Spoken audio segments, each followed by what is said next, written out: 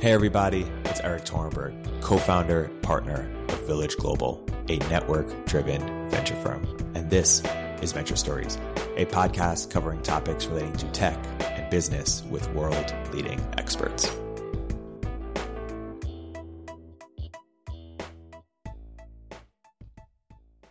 Hey everybody, welcome to another episode of Venture Stories by Village Global. I'm here today with two very special guests, Finn Barnes and Brett Burson of First Round Capital, dear friends of the firm. Guys, welcome to the podcast. Great to be here. Thanks, Eric. So Finn, to put you on the spot, what would you say is Brett Burson's superpower? I would say two things, pace of execution and creativity driven by a deep understanding of the customer. Yeah. And the customer here is the founder. Not the LP. No, not the LP. LP is the shareholder. Yes. The founder is the customer. So First Round has pioneered a lot of, what do they call it? Community as platform, a lot of stuff about just how do you serve value to the customer. I'm curious, how you think that this has evolved at First Round over time. So Brett, you've been there, what, a decade? 11 years. Over a decade. Why don't you trace a little bit about how the philosophy of value add to the founder has evolved, and also just over time, what has added the value? Have founders' needs changed in the last decade, and how have you, as a firm, evolved to meet those needs? Yeah, so I think if you go back, the First Round's about 15 years old. I think the firm was sort of founded around essentially sort of an arbitrage opportunity, where if you look at early stage venture 15 years ago, you could raise a few $100,000 or maybe $4 or $5 million, which would be considered a Series A at the time. And there wasn't institutions sort of occupying that sort of space that existed in between. And at the same time, this is sort of, all this stuff is, I think, somewhat obvious sort of in retrospect, but you had a number of trends that were sort of happening, right? The collapsing cost of creating a startup. You have so many of these new levels of abstraction. So you went from rolling your own servers to leveraging AWS. You had cloud and mobile, which made a whole new generation of companies very capital efficient to build. And so you had a ton of things that meant for $1 million or $2 million, you could actually get a lot done. And at the time, there wasn't sort of what we consider seed, pre-seed. The entire category didn't exist. So the firm was sort of started with the insight that, hey, what if we created a real institution sort of in this category? We think there's an unmet need, and we want to sort of close the gap there. And so the first handful of years of the firm was sort of organized around that insight. I think as sort of the firm kind of started to execute, a couple things we realized that the first sort of when I joined, and Finn and I joined actually as an interns in 2008. Wow. Which is kind of crazy. Intern to GP. One of the things that we started to talk a lot about, and I think Josh was really the driving force behind this, was the insight that venture is fundamentally an anti-network effects business, right? That most of the value that's delivered as a venture investor exists in sort of one-on-one interactions between the partner and the individual. And so the more that you invest, your time gets divided up, and so you're less valuable to each individual company. So I started to spend a lot of time thinking about, okay, well, how do you take an anti-network effects business and make it into more of a network effects business where as you invest in more companies, the value to each member of that community can actually grow?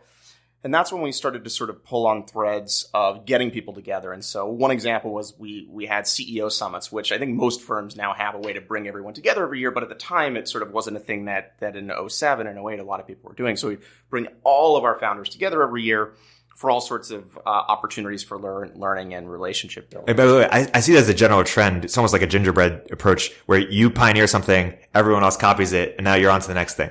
Well, I think a lot of people are inspired by some of the things that we've done, and we're just, I think, at a different point in the cycle. But it feels fundamentally differently today than it did 11 years ago.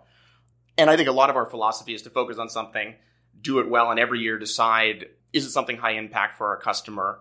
Can we do it better than anyone else? And are we providing something nobody else can provide? I think over time, when we see that other people are doing things, a lot of times we say, okay, somebody else is doing it. We don't need to do it anymore. Right. Like what's an example of that?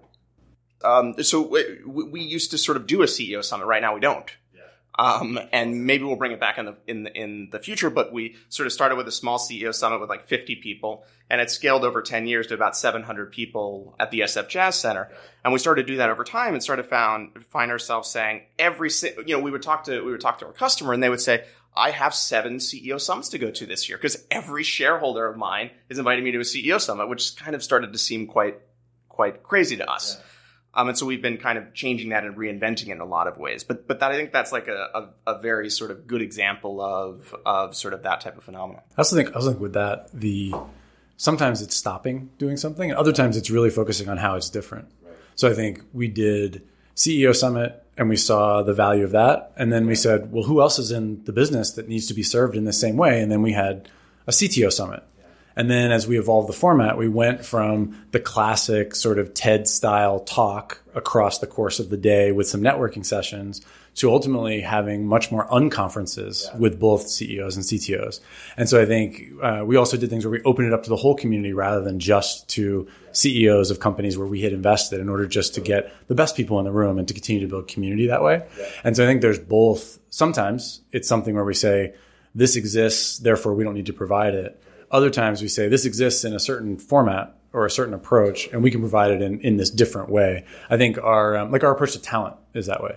In terms of how I think people think about talent as sort of, we're going to have this approach of, here's someone who's going to be a recruiter for you. We're going to embed them in your company. They're going to deliver. And I think we've approached that in a pretty different way in terms of saying we're going to think through the process of recruiting, the process of building a pipeline, funnel, job descriptions, all these things, and support the company as they do that in order to deliver those first hires. How have your customers' needs changed?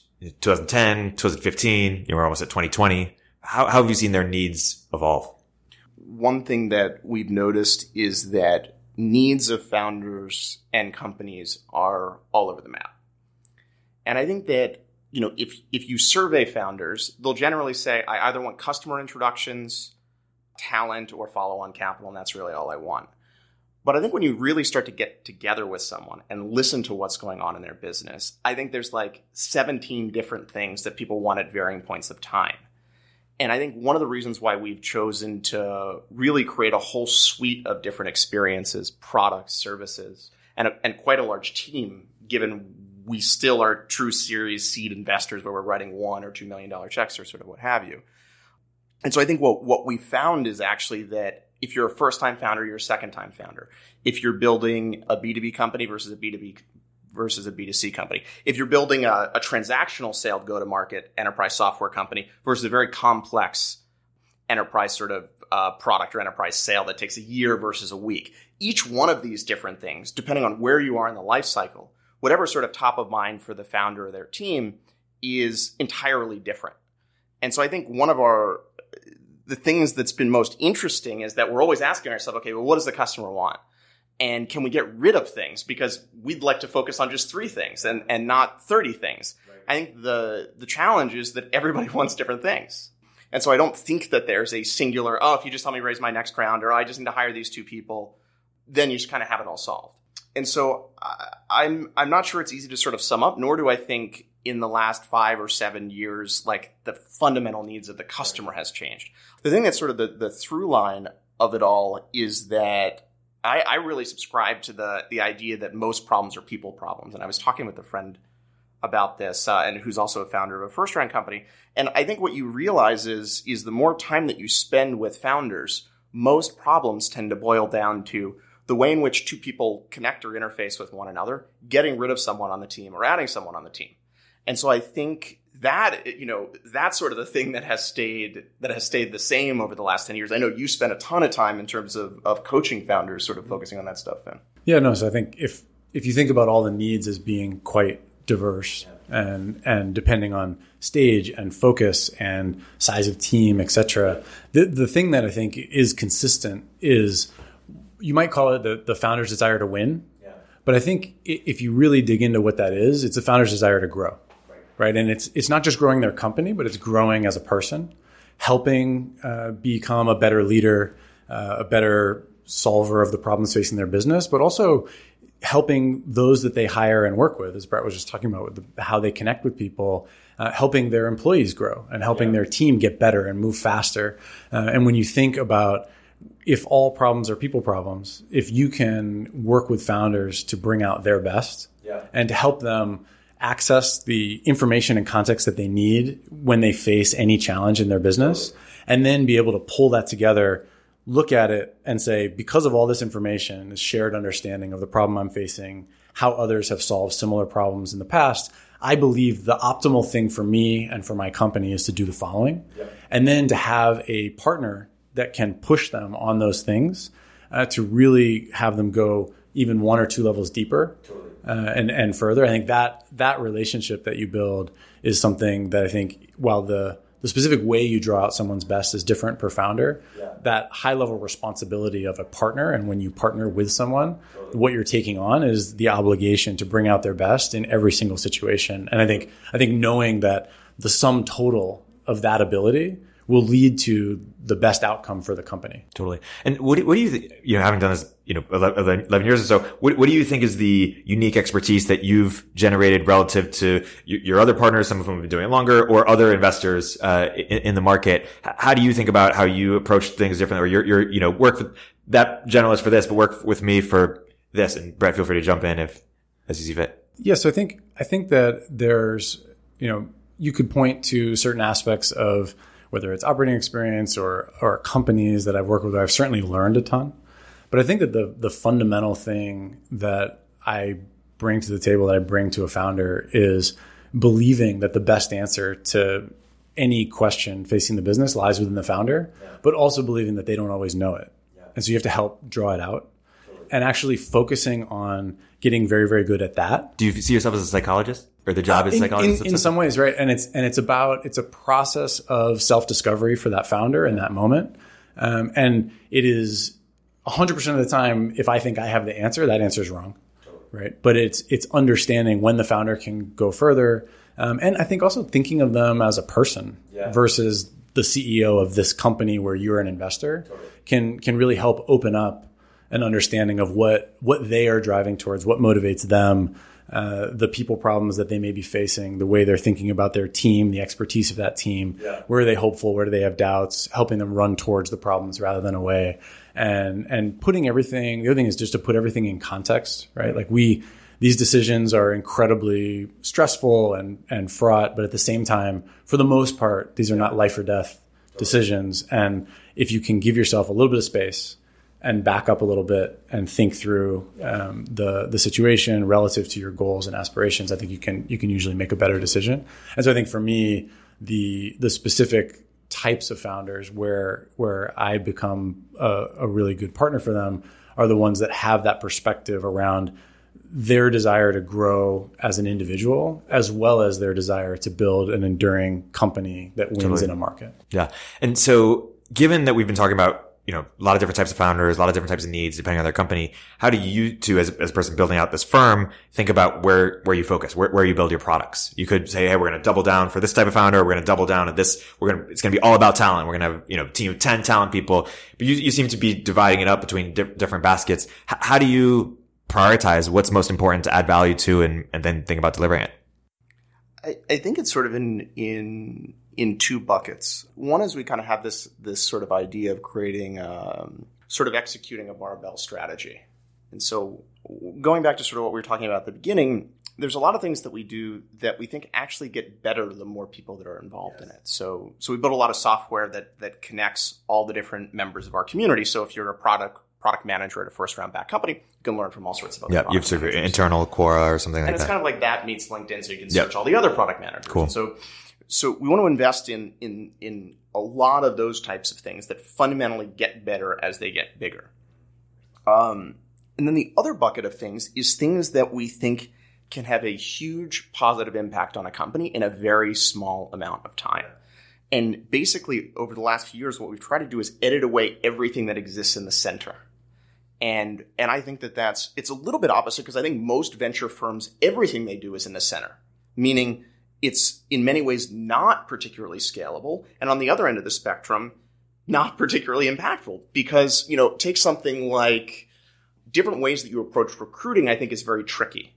It can be hugely impactful, but takes tens and tens or hundreds of hours to have true impact.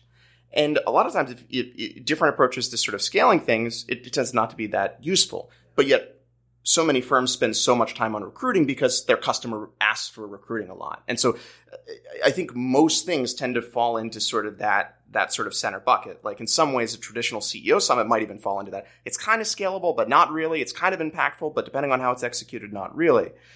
And so I think from when we think about the portfolio of things that we want to create for our customer, we're trying to push things on those two extremes at any given point in time. And so like one example is we have this program we call Experts in Residence, and it allows for people deep in a given domain to pair with a given company on a specific problem. And so one example is we have somebody that focuses on marketing and product marketing, go-to-market positioning. Her name's Ariel. We've worked together for years, and she's just astonishingly good.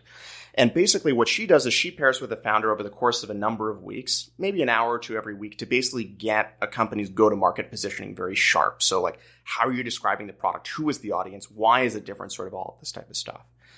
And what we found is that's kind of that magical thing where, somebody leaves 5 hours of work with the business, the way they're describing the business, like fundamentally moved forward. And it's just incredibly meaningful, but it's not like you need to spend 300 hours kind of doing that to kind of move the needle. And so a lot of the strategy in terms of where we invest is about pushing things to the edge. Another example is for a number of years, we've been building this thing out we call Pitch Assist, which prepares people for Series A capital raising. And maybe we spend, that whole program that lasts 4 to 6 weeks, anywhere in the low end of 20 to 50 hours with a given company. Now, in some ways, that's a lot, but in that case, you don't actually need to scale. You don't need to do that 600 times a year. Yeah. If you think about core companies raising a Series A at any given point in time, there's probably like 1 or 2. And in that case, you can have this enormously positive impact because, right, if somebody is able to get a better partner for their business at the Series A, that could be hugely meaningful. And so I think a lot of our prioritization is sort of on is sort of on those two polar ends of the extreme. And then I think that the magic that we've sort of been able to develop in terms of our entire team over many years is the desire and willingness to pull on a thread for a very long period of time until it leads to something interesting. And I think there's different ways to prioritize, like this sort of idea of a barbell strategy. Another is the thing we were talking about earlier, which is, okay, can we do something that somebody else can't do?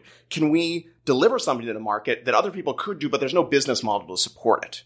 So the original idea with the review, which is where we do all of our long form writing, that's now led by Jesse, who's the incredible editor of the review, is just this idea that the best stuff about building companies can't be shared in a paragraph. Yeah.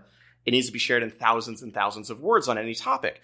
But there's really not a great business model for that right now when sort of we launched it about 5 years ago. But hey, our business model is very different, so maybe we can do this and nobody else. And so there's sort of different ways to think about things in those different dimensions.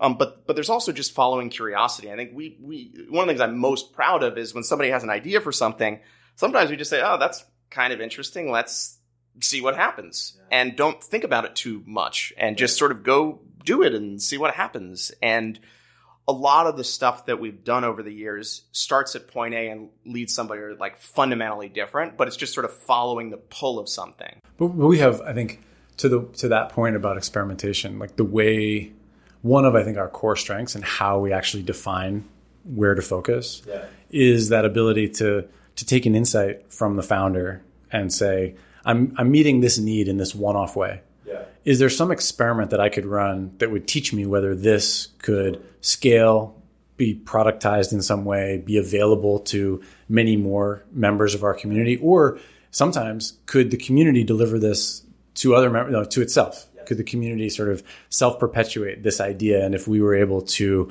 model this behavior in some way, could we then sort of scale that? And I think the Fast Track is you should talk about that, but the Fast Track program around mentorship is an awesome example, I think, of something that we saw founders doing around mentors and mentorship within companies and across companies. And then we were able to find a way to sort of bring that to a whole bunch of people. But it started with an experiment of a single person inside First Round saying, like, I think I see something here. Here's how I would set up this experiment to test this hypothesis.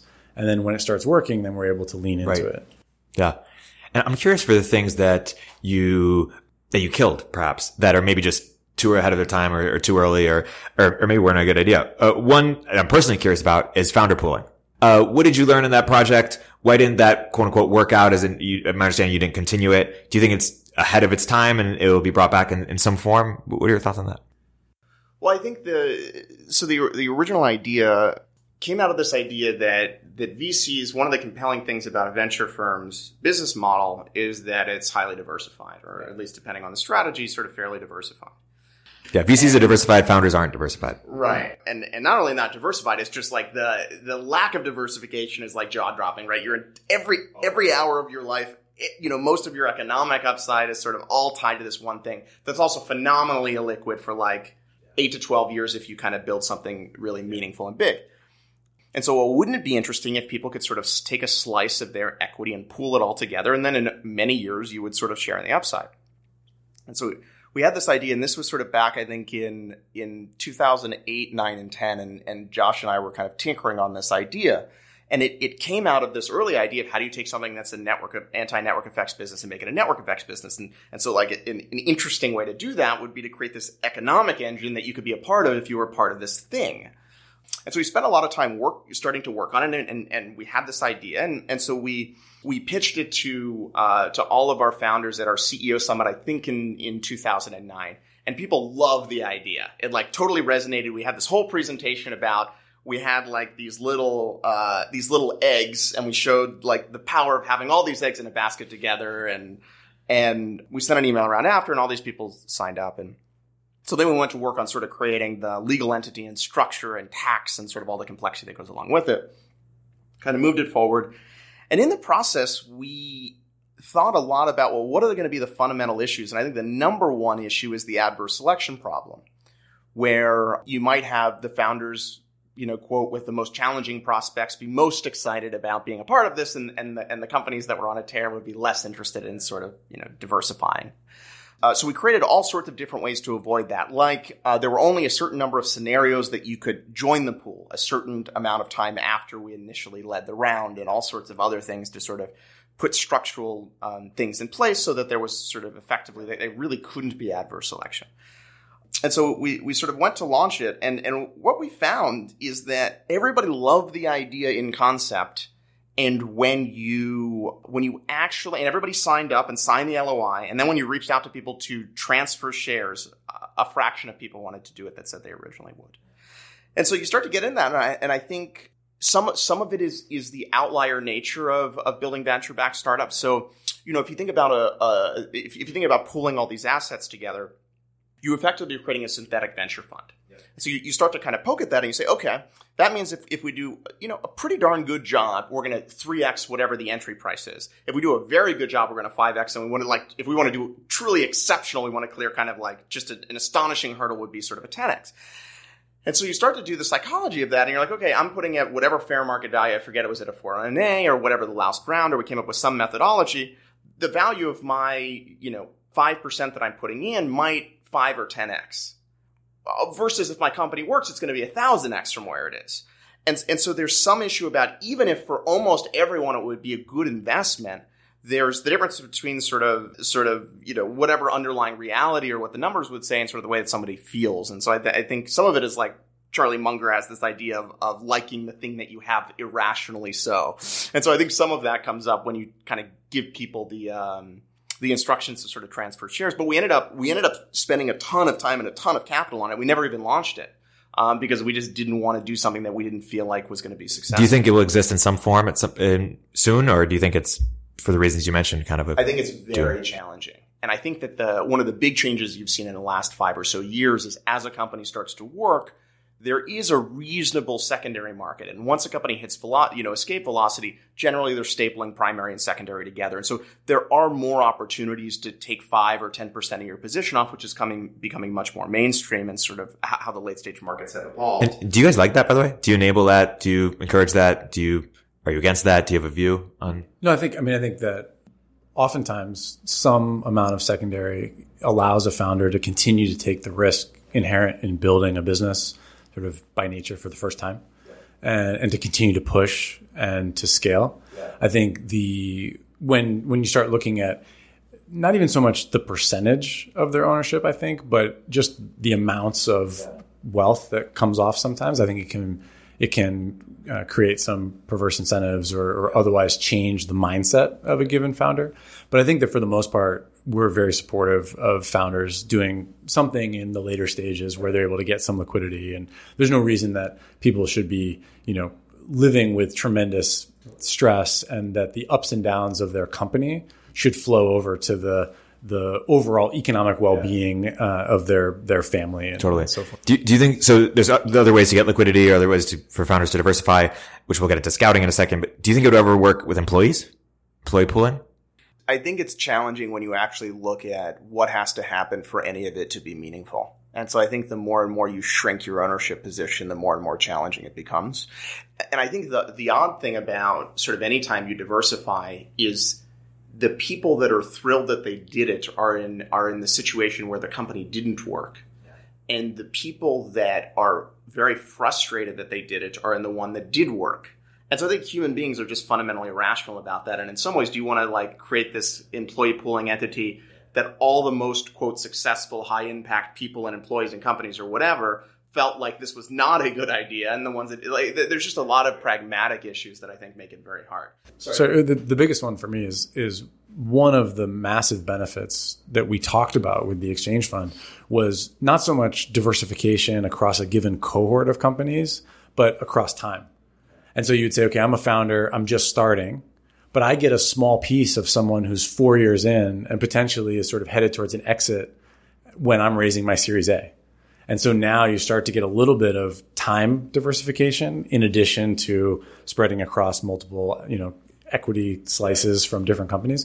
And so I think that the really hard thing about that is somebody has to start it. And it's one of those ideas that I think similar to some other businesses where you would say, once everyone does it, it's a wonderful idea. But until everyone does it, an existence proof. Exactly.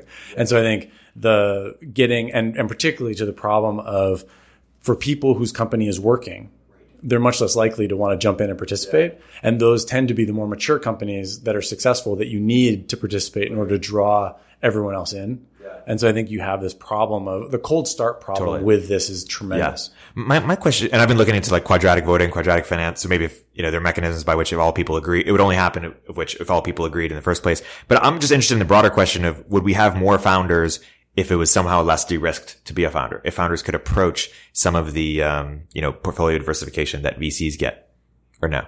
I don't know. I think right now in today's market, with the access to capital that we've seen and the ability for people to raise money, assuming access, which is a whole social question that we could get into, but I think, where there's lots of problems, but I think that for the people who are starting companies today, access to the capital to start them and the ability to have a salary and the perception of risk, I think is on the lower end.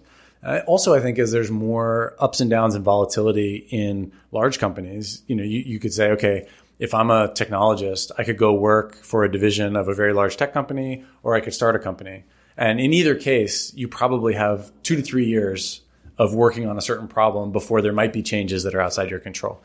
And so I actually think that while the perception of risk for starting a company broadly across the economy is pretty high, I think for people who are in the startup world or in the broader Silicon Valley technology world, I think startups' relative risk in starting a company versus working at one is not that great. And we actually see one of the challenges that we see in today's market is people believing that they can just start a company and then raising money before they've really done the work to define the company and the product and the customer. Yeah. And I think not realizing some of the risks that brings on in terms of once you raise money, kind of that you're now running at a target relative to when you decide you're going to explore an idea, you have a tremendous amount of leeway and surface area to navigate in order to figure out where is the best opportunity. And do you do both? Do you invest in people who are, hey, I don't even know my idea yet, or I'm super early, I'm day zero, or do you typically invest in people, hey, we know where we're going, we're now searching for, Yeah, so I think that companies have 4 stages, right? So and we do well in 2 of them. So the first is the inspiration phase where you say, I'm going to leave Google, Facebook, whatever, and I'm going to start a business, and it's going to be in, the healthcare space, right? And you're on a journey of discovery. And I actually think, other than very specific angels with domain expertise, investors at that stage are usually not super helpful and probably force you to lock onto ideas before you're ready and force you to move forward when actually what you should be doing is broadening. Right? So they force you to go deeper when you should be broadening. And so that's at the inspiration phase. As you start to learn more about your market and you define your customer and you've sat with them and you understand their pain point and you understand the problem they have, the way it's currently being solved, the solution you can bring to market and how you would solve it. I think now you're in this aspiration phase where you kind of have defined your North Star and you don't know how you're going to get there. You may not even know the team that's going to help carry you there. And you probably haven't built a product that even starts you along that path, but you've done the work to identify a North Star. You understand the market, you understand the customer, and you have some sense of the value you want to deliver, and you have this aspiration. And I think that we are very, very good engaging with you there. As you work your way through the aspiration phase, you move from, at the beginning, everything you do is net new. It's not repeatable. And in the Paul Graham parlance, it's the things that don't scale, right? And as you move through the aspiration phase, you start recognizing what works and what doesn't. And you're going through that build, break, learn cycle of product creation and of company creation and of evolution as a founder and growth.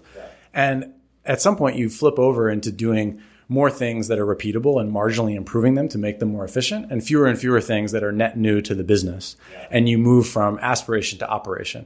And now you're trying to figure out that wash, rinse, repeat cycle and make your operation as efficient as possible. So to do fewer and fewer things, but create more and more value with high leverage. And we're very good as you evolve into that operation phase. And then I think once you have wash, rinse, repeat, or you put $1 in one end, you get $1 plus X out the back, that's when you're ready for scale.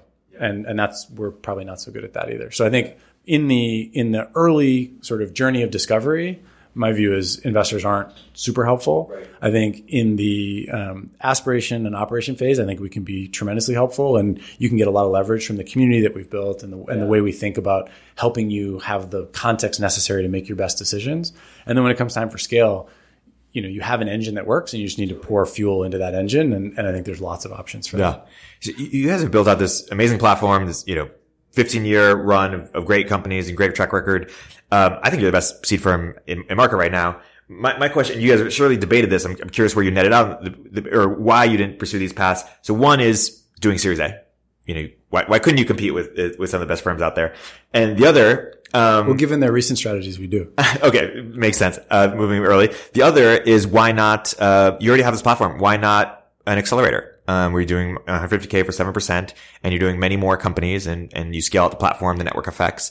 You guys have stayed true to what you do.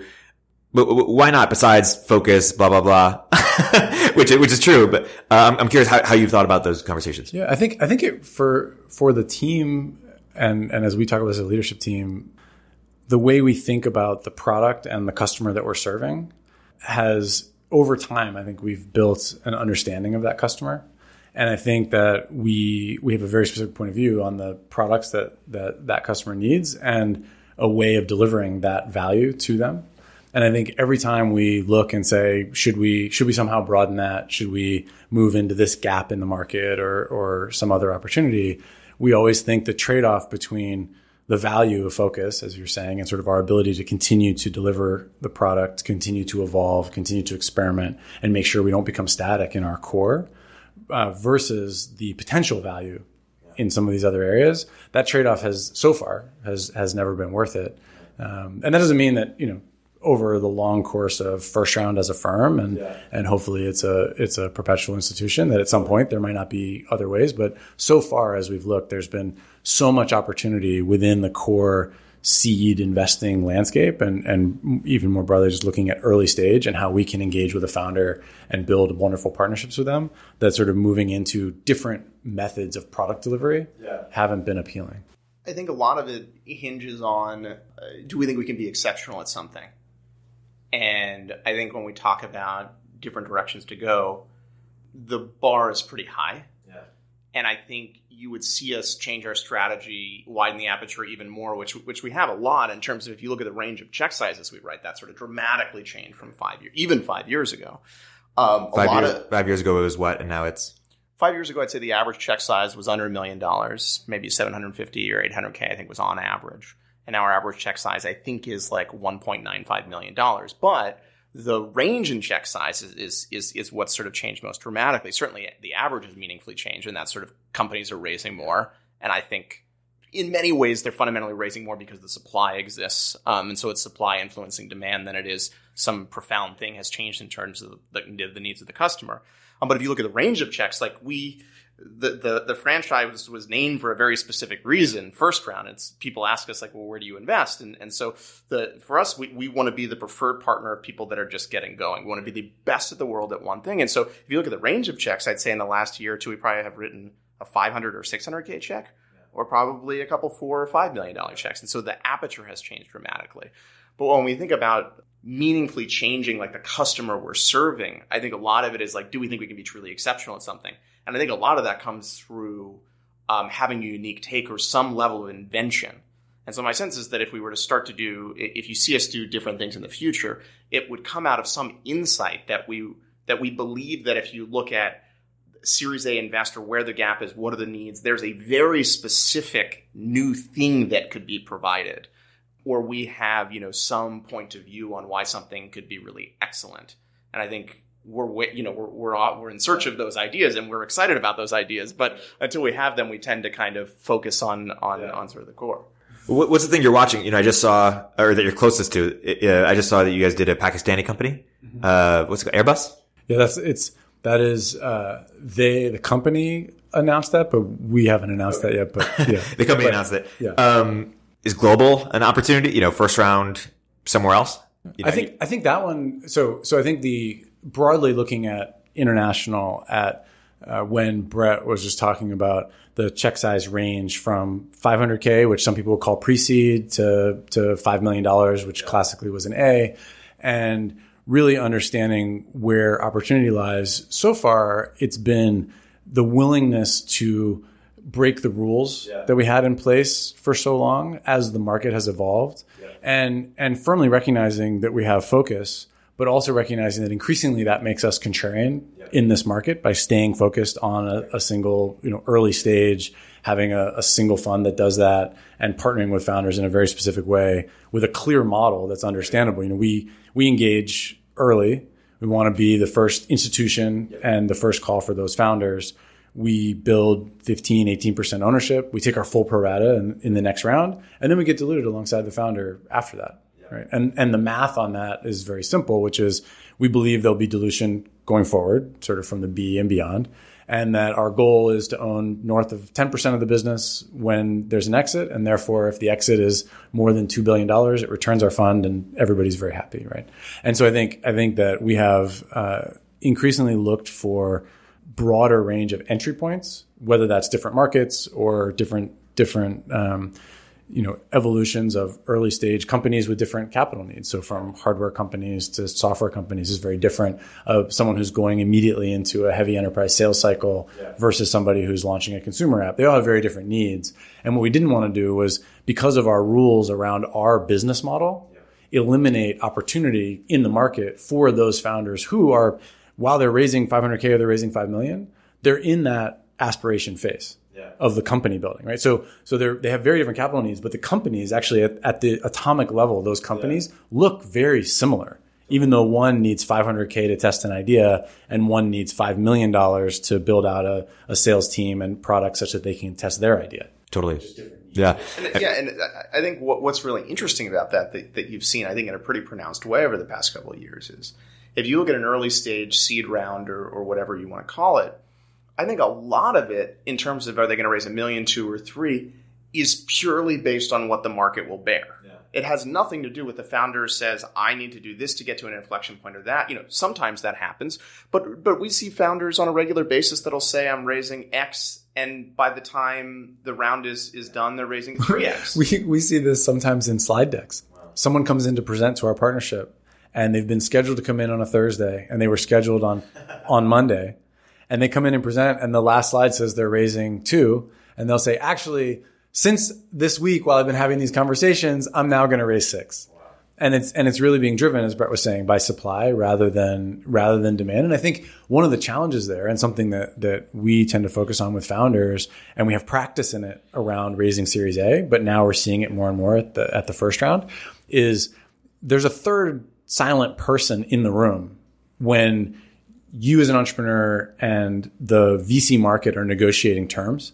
And that third person that doesn't have a voice is the company. Yeah. And the best partnerships and the best investments are made when both the VC and the entrepreneur are operating in the best interest of the company, right, rather than the best interest of either business model on the VC side or some aspiration around, whether it's valuation or round size or risk mitigation, as you were just talking about, right? Or you raise more money, it feels like there's less risk. Actually, in many ways, there's more risk. Right. And the implication here is that you raise too much money, it sets you up for potential failure. If you don't meet your milestones, it's harder to raise the next round, maybe down round. I think that happens. I also think when you think about the things that make an entrepreneur really successful, we always talk about the pace of execution. But another thing we look at is the learning per dollar that they're able to generate and that ratio of learning per dollar spent. And when you raise more money, like we used to joke that regardless of the size of your Series B, it was 18 months, right? Until you had to raise again, regardless of how much you raised.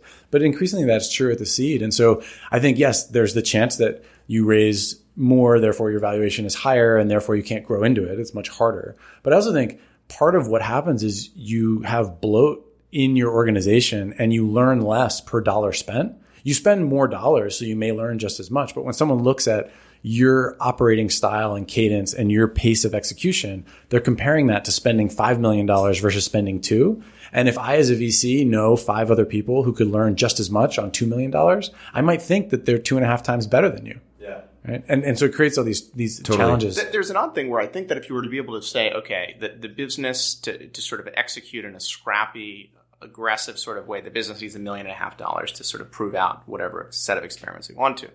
I think the ideal model would be raise 2x that. So raise $3 million and don't change the way you're executing. And because ultimately, like, running out of money is the existential thing that destroys all companies. We can all agree on that. The problem is, for whatever reason, almost no one is able to do that. And it's fascinating. But it's, there was the old Al Gore thing, we're going to put this money in a lockbox sort of joke. But can they do that actually? Companies that we partner with that raise $2 million or 200, somehow in 18 to 24 months, it's gone. It's the same thing with us at Product Hunt. We raised like $1.2 million. We were like, man, what are we going to do with $1.2 million? And then 3 months later, $6 million. We're like, sounds about right. Just like, what are we going to do with all this money? And so I'm curious how, and Josh Koppelman from your team mentioned that, I remember you mentioned to me, like, the companies have stayed the same, but price has gone 3x bigger in the last decade. And so when do you as investors, when do you walk? When do you say, hey, I know this is 3x more than it should be, but if it's a winner, I'm going to be, celebrating regardless. So how do you think about it? When do you walk versus when do you eat it? Yeah, so do you have a framework for it? It's really challenging. And I think especially in this environment, there is this sort of boil the frog phenomena of hearing about and seeing rounds coming together for companies that are increasingly early and prices that are increasingly high. And you can always rationalize the price because the ideas and the visions of great founders are always a great investment. At the time, especially at the first round, it's the multiple you're going to capture if they are successful is just unbelievable. And so I think at the same time, though, I think price does matter. Like the idea that at seed price doesn't matter, that means math doesn't matter. And an investment in Uber at a $5 million post versus a $15 million post is epic in either way, but it's 1/3 as epic. If it's at 15, that's just the reality. And so for me, the way I think about price is try to think about it in a vacuum. So inside the room at first round, founder presents, they leave, we talk about it. Without any outside influence, what's the price that we're comfortable with? Which has a lot to do with the way we think about the business and the opportunity and the risk, but doesn't involve the risk of the capital markets. It's just the customer market and the opportunity for that business. And then try to say, okay, now what insight do I have to the founder's opportunity in the capital markets? And then looking at that gap and trying ultimately to get to a place with the founder where they are comfortable with the product that they're buying for their equity. And it's probably never going to be the lowest cost way for them to raise money when they partner with us. It's just not. But we believe, and we drink a lot of first round Kool-Aid, but what we believe is what they get is also of the highest quality and therefore is worth more. Say more about this company's more like a 5 post, this company's more like a 10 post, this company's more like a 15. Like what differentiates in your view, like the type of risk that is is your framework for how investors should think about pricing? Yeah. So I think that there's, you can look at guesses at market size. I think that's very hard to do, particularly at the first round. It's very hard to understand the ultimate market that people will attack. I think a lot of time it really comes down to the founder and the progress that you believe they will make in the near term and the amount of control they have over those outcomes. Meaning, are there a lot of dependencies and things that have to go right? Josh calls this domino rally companies, where if A, then B, then C, then D, and then you have a big business, and where those A, B, C, and D are outside of your operational control versus things that are in your control. I think there's also a sense of the founder's understanding of customer and their sense of product. And I think also the founder's orientation around what's important in this business, and are they prioritizing the things that you also believe will be the keys to understanding if there is value here. Because the other thing to remember is most of these companies don't become epic, world-changing businesses. The thing you want to look for is someone who will open the door to learning whether or not this company can be a durable enterprise, and that if it can, they can run through that gap and create that business, right? And so I think it's less about the 5 versus 10 versus 15, because that, truthfully, I think comes down to how much dilution is a founder comfortable taking in exchange for partnering with the individual partner and the firm and the product, and to join this community. That ultimately is the decision that the founder has to make. And they are trying to understand the value that we will offer to them and how we will accelerate their business, how we will help them see the larger opportunity that's hidden behind the local maxima, et cetera.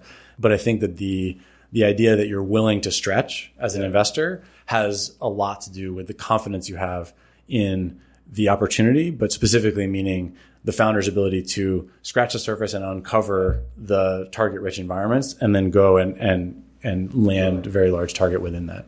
Everything that's sort of happened with WeWork lately, there's been more about sort of, founder, company, investor.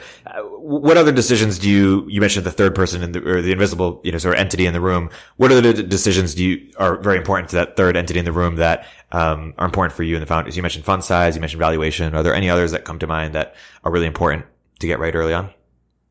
I think company culture is a huge one, right? And I think the type of company that you want to build, people talk a lot about that from a diversity perspective, which I think is critically important. But I also think just the way decisions are made, and is the place a place where someone is making the decision unless there's data that proves otherwise? Or is the place a best idea wins, much more egalitarian environment where the best ideas come from wherever they come from, and then that person can be the champion of that project. And I think there's a whole bunch of, are you optimizing for pace of execution and sort of the move fast and break things? Or does the market you're operating in require that actually you need to move fast, but you can't break anything? Right. And like if you're building a healthcare company, that would be an example where you need to move fast, but you can't break anything. So I think understanding the culture that you need at the business. And I think the very, very best founders often do this from the point of view of, like, at some point, if I'm successful for personal or professional reasons along the way, I will likely step away from this business. This will not be my last job. Yep. And what is the entity that I'm building, and what is the decision-making culture and the day-to-day work culture and the way we interact with customers and regulators and so forth and so on in our market? And what do I believe sets up the business, the third person in the room, for success? And today, I'm the very best person to lead that business. And as long as I am, I will do so. But I want to make decisions that are optimized around bringing out the best in that whole team, but also doing what's best for that company in the market. Totally. And sort of you're getting at what is the essence of the things to look for that tend to lead to sort of outsized outsized outcomes? I think, and Finn was sort of getting at some of this. I think the ability to altitude shift as a CEO is generally pretty positively correlated with outsized success. And I think that, in a lot of ways, I think humans tend to be, quite good at like high level strategy and vision, and here's what we're going. And then, or they tend to be very good at getting down to like the atomic level of what's going on in a business. But oftentimes it's more rare that somebody can zoom in and out very, very effectively. And I think we've seen that people that are able to do that tend to be fairly positively correlated, I think, with building really big outcomes. Yeah. And I think you see this they have this amazing knack to kind of zoom all the way out and tell you what's going on. Here's what we're building. Here's where all the little chess pieces are sort of out on the board. I see this very specific opportunity, this gap that we're going to go through. And here's how all these things are going to kind of play out over the next couple of years. And then you can drop down and you can say, okay, I noticed that you have sort of these 3 pricing tiers that you're starting out with. How did you land on that? And they could spend 20 minutes telling you the methodology, even if they have no pricing experience, but the level of thoughtfulness in this one little piece over here, and then go all the way back out to some sort of, a few years out, what do you think, if this works, what do you think the implications of that are? And they can sort of paint this incredible story of what's going to happen. And I think more often than not, you see somebody that's stuck at a high altitude or stuck at a low altitude. And I'm sure you see this in meeting with a lot of founders, but you could ask anything, and they can't help themselves but from getting down and confusing everything even more. And so there's a magic of these people that can go up and down and get you really excited and tell you how all what's going to happen in sort of the strategy that they're laying out, and then go all the way down to some marketing email they sent out yesterday and why that, performed or didn't perform. But I think the reason that that's indicative of potential for greatness in a founder is not only are they able to sort of go to the front, so to speak, and see, be the feet on the street and go sit with customers, and at the same time come all the way back and think about large strategy. Yeah. But the instinct to do that and to altitude shift, as the company scales, the quality of the information coming back from the edges of the business and their ability to interpret that information is so much higher because they have the ability to actually go and do that work and be focused on these very small granular details, and then zoom all the way back out and remember how they fit into this larger puzzle. And so I think that someone who can do that at the earliest stages, they're raising their first round and thinking through how to tell the story to investors, to people that they're trying to get to partner with them, early adopters of the product, et cetera, is also someone who, as the company scales from, 2 to 10 to 1,000 people, is able to continue to visit the front and to be at the edge, and then to come back into the mothership. And then over the intervening months, as they're getting information from the field, they're able to act on it in a very different way than someone who doesn't have that ability to go back and forth. Totally. I love that. And let's give some more examples of maybe some first round isms about company building. You guys are sitting on, 15 years of data about what great companies do and how companies struggle. You mentioned Paul Graham earlier. The Paul Grahamisms are like build, make something people want, or, do things that don't scale, or, just talk to your customers. What do you think are, that was a perfect example of one perhaps, but what's another sort of first roundism or sort of thing that you guys have uniquely picked up about company building that you've seen in your portfolio that you make sure everyone knows? I think we talk a lot about experimentation, and it flows through the way we operate first round, but it also is something that we talk to founders about a lot. And when you think about experimentation, when you raise a venture round, you're out there to validate, de-risk, or disprove a hypothesis, and probably multiple hypotheses, right? And so finding the ways to identify those hypotheses, to understand not just, I think, minimum viable product, but something that people don't talk about enough is minimum viable failure. Like, how do you know when you've gone far enough that you've disproved something, and you do enough work to have the information that says this is disproven, right? We need to now move in a different direction. Not talking about pivoting the company, but in any little aspect of your business as you're building it. And is there an easy framework of thinking about when you have failed enough? Or I think what the thing that it's different. It always depends, right? Like anything. But I think that the people who are able to define success and failure for a given experiment that is time bound and specific have a much better chance of effectively identifying minimum viable failure and not falling into the trap of, if I just do this, then I'll cross over into success and I'll have minimum viable product versus minimum viable failure.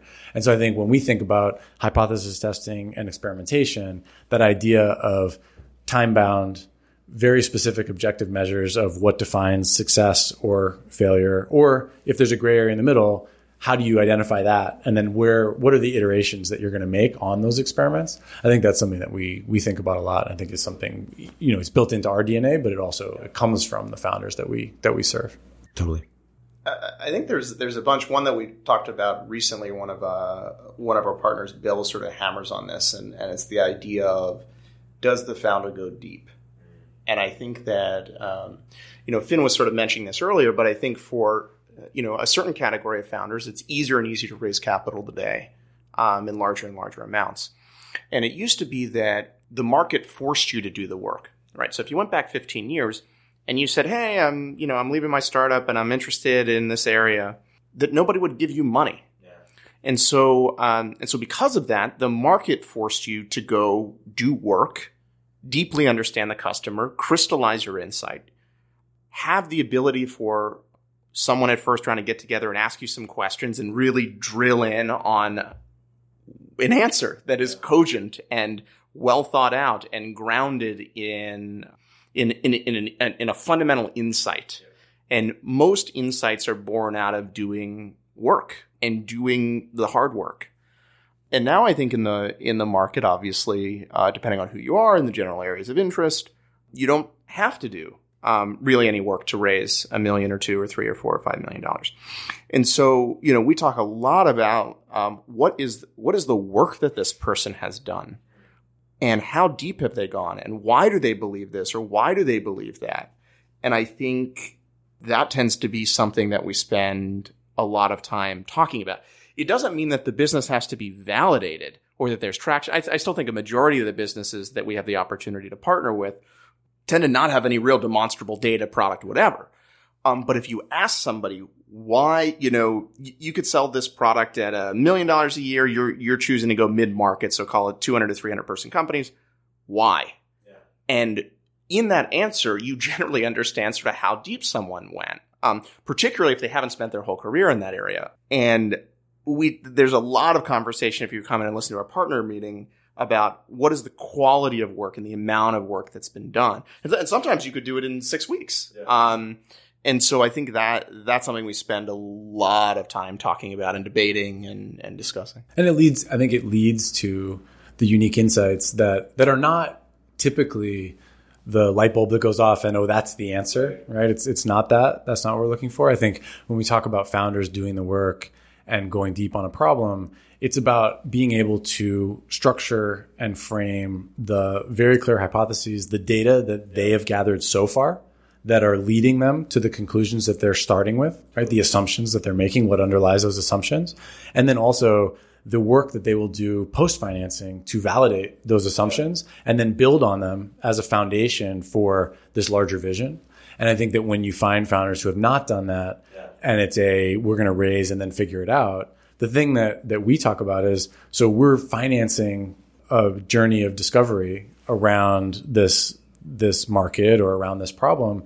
And the temptation, we were just talking about lockboxes, the temptation to identify the first, what seems like an MVP and unlock the lockbox and dump a ton of money on it is really significant, right? And so much better to have someone who understands, this is the market I'm going after. This is why I'm making these assumptions. Here's what I've gathered so far. I'm objective and cognizant that I could be totally wrong, but these are the experiments I'm going to run to test these hypotheses. And I know that some of them will be right and some will be wrong. And the ones that are right, this is how I'm going to build on them. And this is where I'm going to sort of navigate my way towards that North Star. So we have some co-investments in common, Village Global in First Round. We have Airbase, we have Ostium, Data Gravity, which you did. And a mutual friend and a company that you guys backed, we would have if we had been up by then, is Modern Fertility. And Afton remarked that you, Finn, weren't an expert in the category when you first met, and then you became an expert very quickly. And you have to do that for lots of different companies. Do you have a framework for understanding a market or getting up to speed in a market really quickly? Yeah. So the first thing I tend to do, so first I enjoy that work. Like I think my background is consumer, and I think that to be good at consumer, one of the things you have to do is to be schizophrenic and be able to be the customer and have tons of empathy for that customer. And so anytime I meet a founder who's working in a space that I don't understand, so whether it was learning about the fertility space and generally reproductive health with Afton or other examples around synthetic biology or trying to understand crypto, et cetera.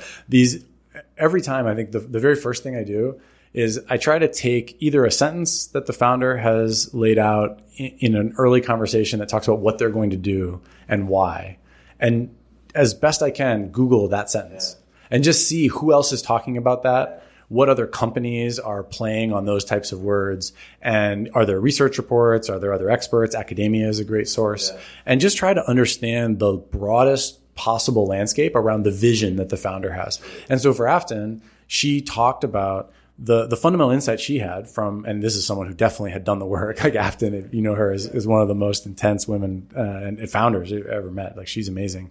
And she came from this space in private equity where she was working on rolling up fertility clinics. And so she deeply understood the economic model of a small piece of the healthcare landscape for women. And she started to see every time she pulled the thread how it was broken and how it didn't fit together. And what she came to, she was able to boil all this information down into a single sentence, which was basically summed up as: women don't have access to the data and information they need to make their best decisions at the time they should be making those decisions. Yeah.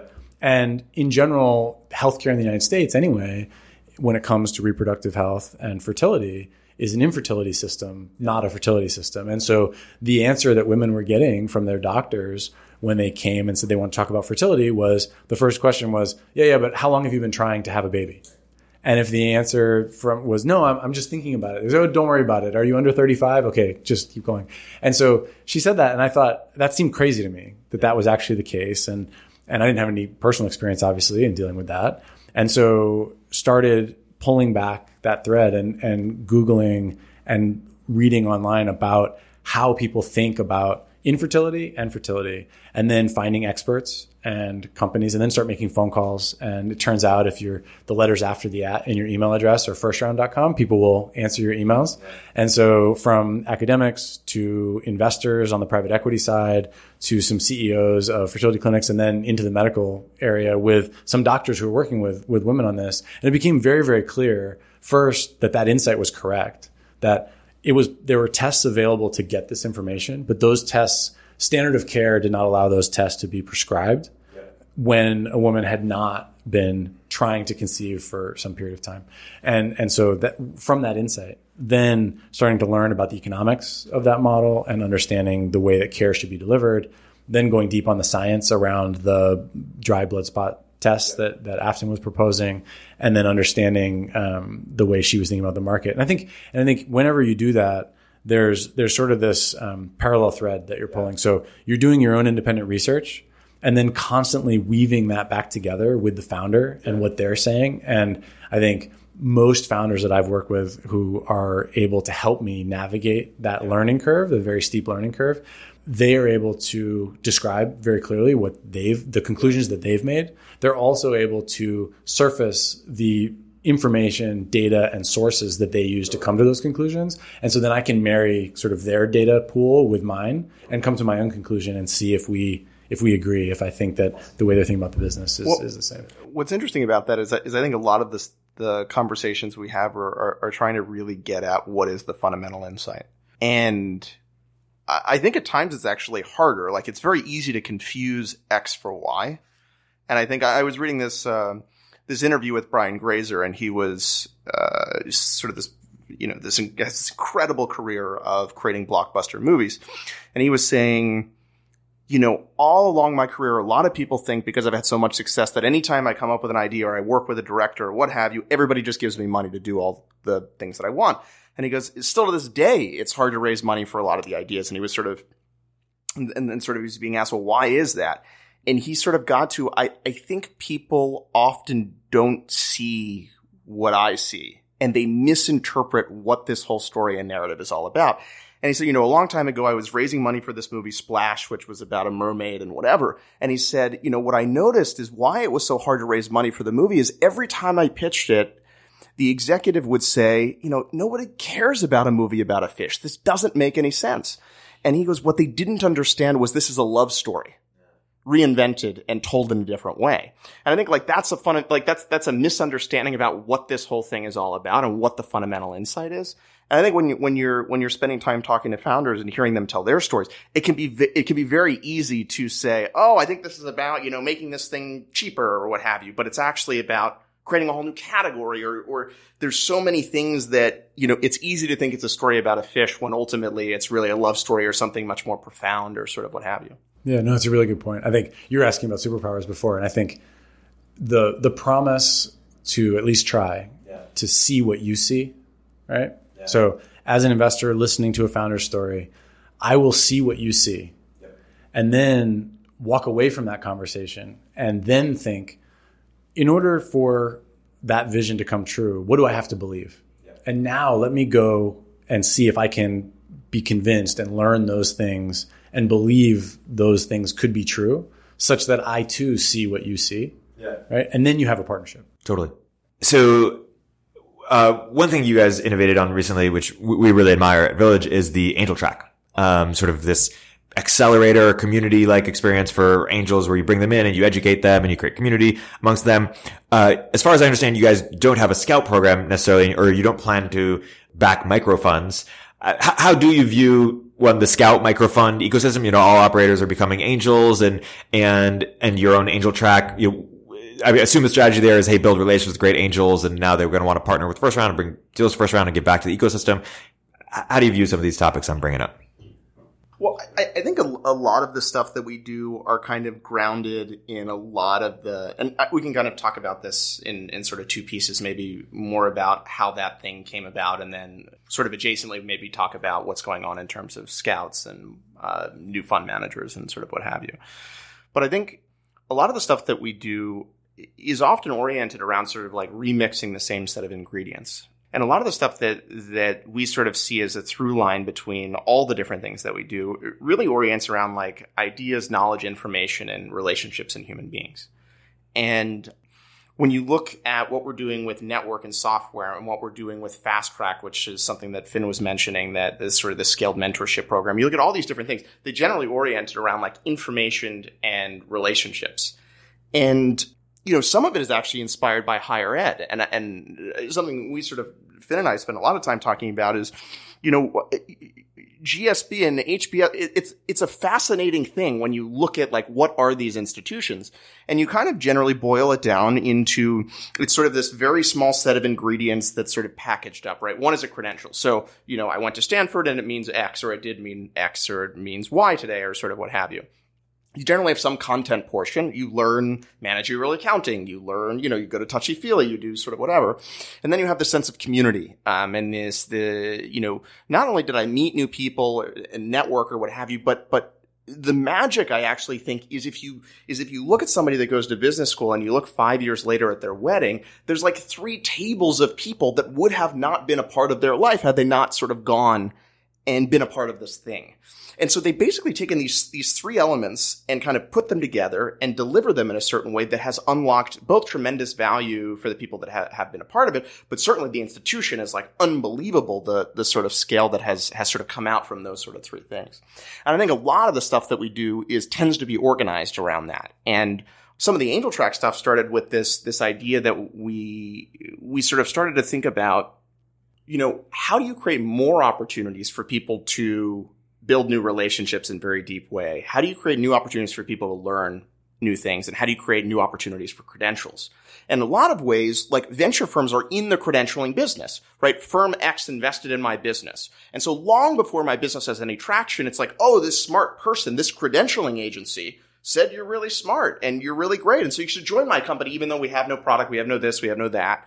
And so venture firms in essence, certainly the best venture firms are credentials. But the surface area of that credential is like phenomenally small. They invest in X number of companies in any given year.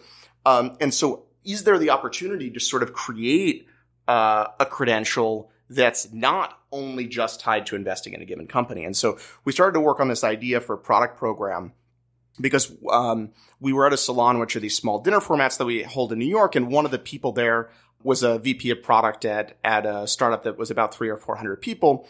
And she was saying that, in New York, I feel like there aren't the APM programs and a level of investment in young product talent in New York that there is in the Bay Area. And I feel like somebody that's not at a given company should create this experience that could bring young product people together, that can share new ideas, a curriculum, and ultimately sort of accelerate their career. And so we did that for 16 product managers in New York. And it was incredibly interesting. One of the most interesting things were you started to see people that were a part of it get new opportunities through the other people in the program. And you started to see sort of on their Slack channel, people being invited to weddings or to go to this engagement party, or, you started to see some really interesting things. And so as we've been spending a lot of time thinking about what are the opportunities to educate new investors, to build new relationships, a lot of it sort of came out of those kind of sets of ingredients and kind of remixing them and repackaging them for AngelTrack. And that's sort of what Finn spent a bunch of time on with Ben and others on our team. And yeah, I think with AngelTrack, the power of a group of people coming together to both learn from and offer their insight and teaching to others is just this amazing thing, particularly around something that's kind of, like viewed as some sort of dark art, like angel investing. It's unknown how you get access to the best opportunities. And, if you're someone who's typically been an advisor to your friends, how do you then ask them, well, I'd love to invest in your company, and how do you cross that line? And how do you think about an opportunity or a market that you've never looked at before? Like we were just talking about with fertility, right? How do you do that? And so I think the idea that we could bring together a group of people who have from zero to a little bit of angel investing experience and put them in the room together, get content brought into them from the very best in the angel investing, world. So we have partners from First Round will speak. We've had Elad Gil speak. We've had Keith speak. We've had #Angels speak, on and on. And I think that they're able to provide a point of view and the way they think about the landscape. But then most importantly, we give the group that's in AngelTrack the opportunity to talk about what they just learned, and then also to talk about investment opportunities together.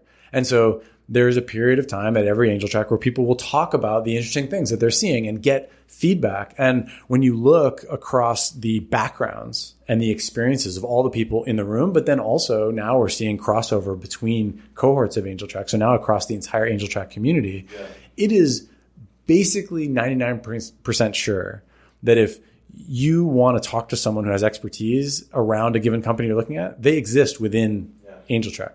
And so now you have the ability to reach out to someone who works in a company that operates in a similar space, an adjacent space, or a competitive company, and ask them what they think about this opportunity that you're looking at. And then also you have people who, they've made investments, they understand what to look for in founders, they're talking through that.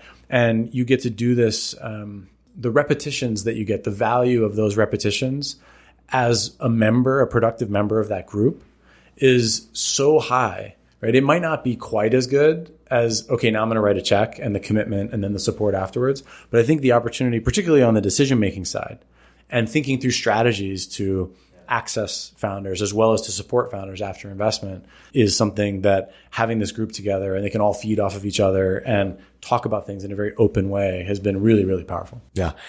In closing, I want to ask you guys about the future of First Round. So, we've said First Round, been 15 years. I'm curious, 10 years from now, what is it possible that First Round could look like? And you guys have, there's been some generational transition. Howard, one of the founders of the firm, is no longer with the firm. The original partners are getting older. You guys aren't super spry. I'm just giving, what's your sort of unique framework for generational transition? And how do you think about, First Round 10 years from now, 15 years from now? I think one of the core pieces to First Round and the way we operate is the team dynamic that we have. Right? So we recognize the importance of team and we recognize the importance of brand in this business. Obviously, there's a tremendous role of luck, but I think all of us as partners are relatively humble when it comes to how we happen to make a certain investment, both as a firm and as individuals. I think we recognize the value that others bring to that conversation, the way that one conversation with a partner shapes the way you think about your next meeting with an entrepreneur and makes you more or less excited. And I think that the very core of First Round is a fundamental spirit of teamwork, and recognizing that the group is much, much more powerful than sort of the sum of the parts, right?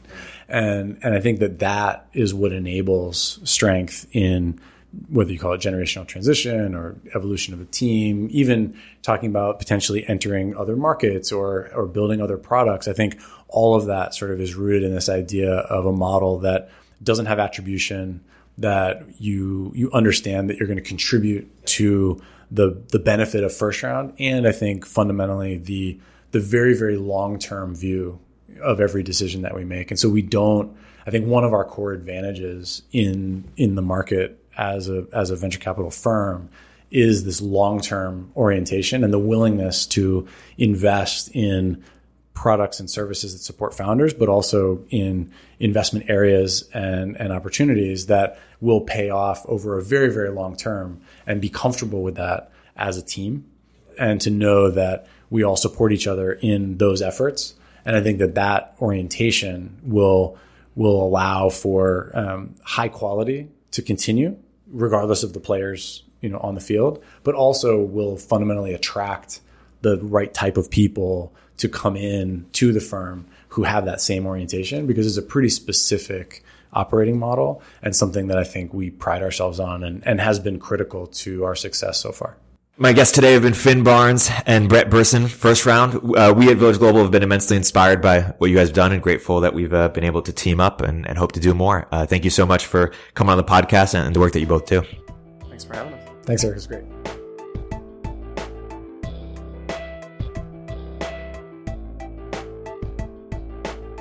If you're an early stage entrepreneur, we'd love to hear from you. Please hit us up at villageglobal.vc/network catalyst.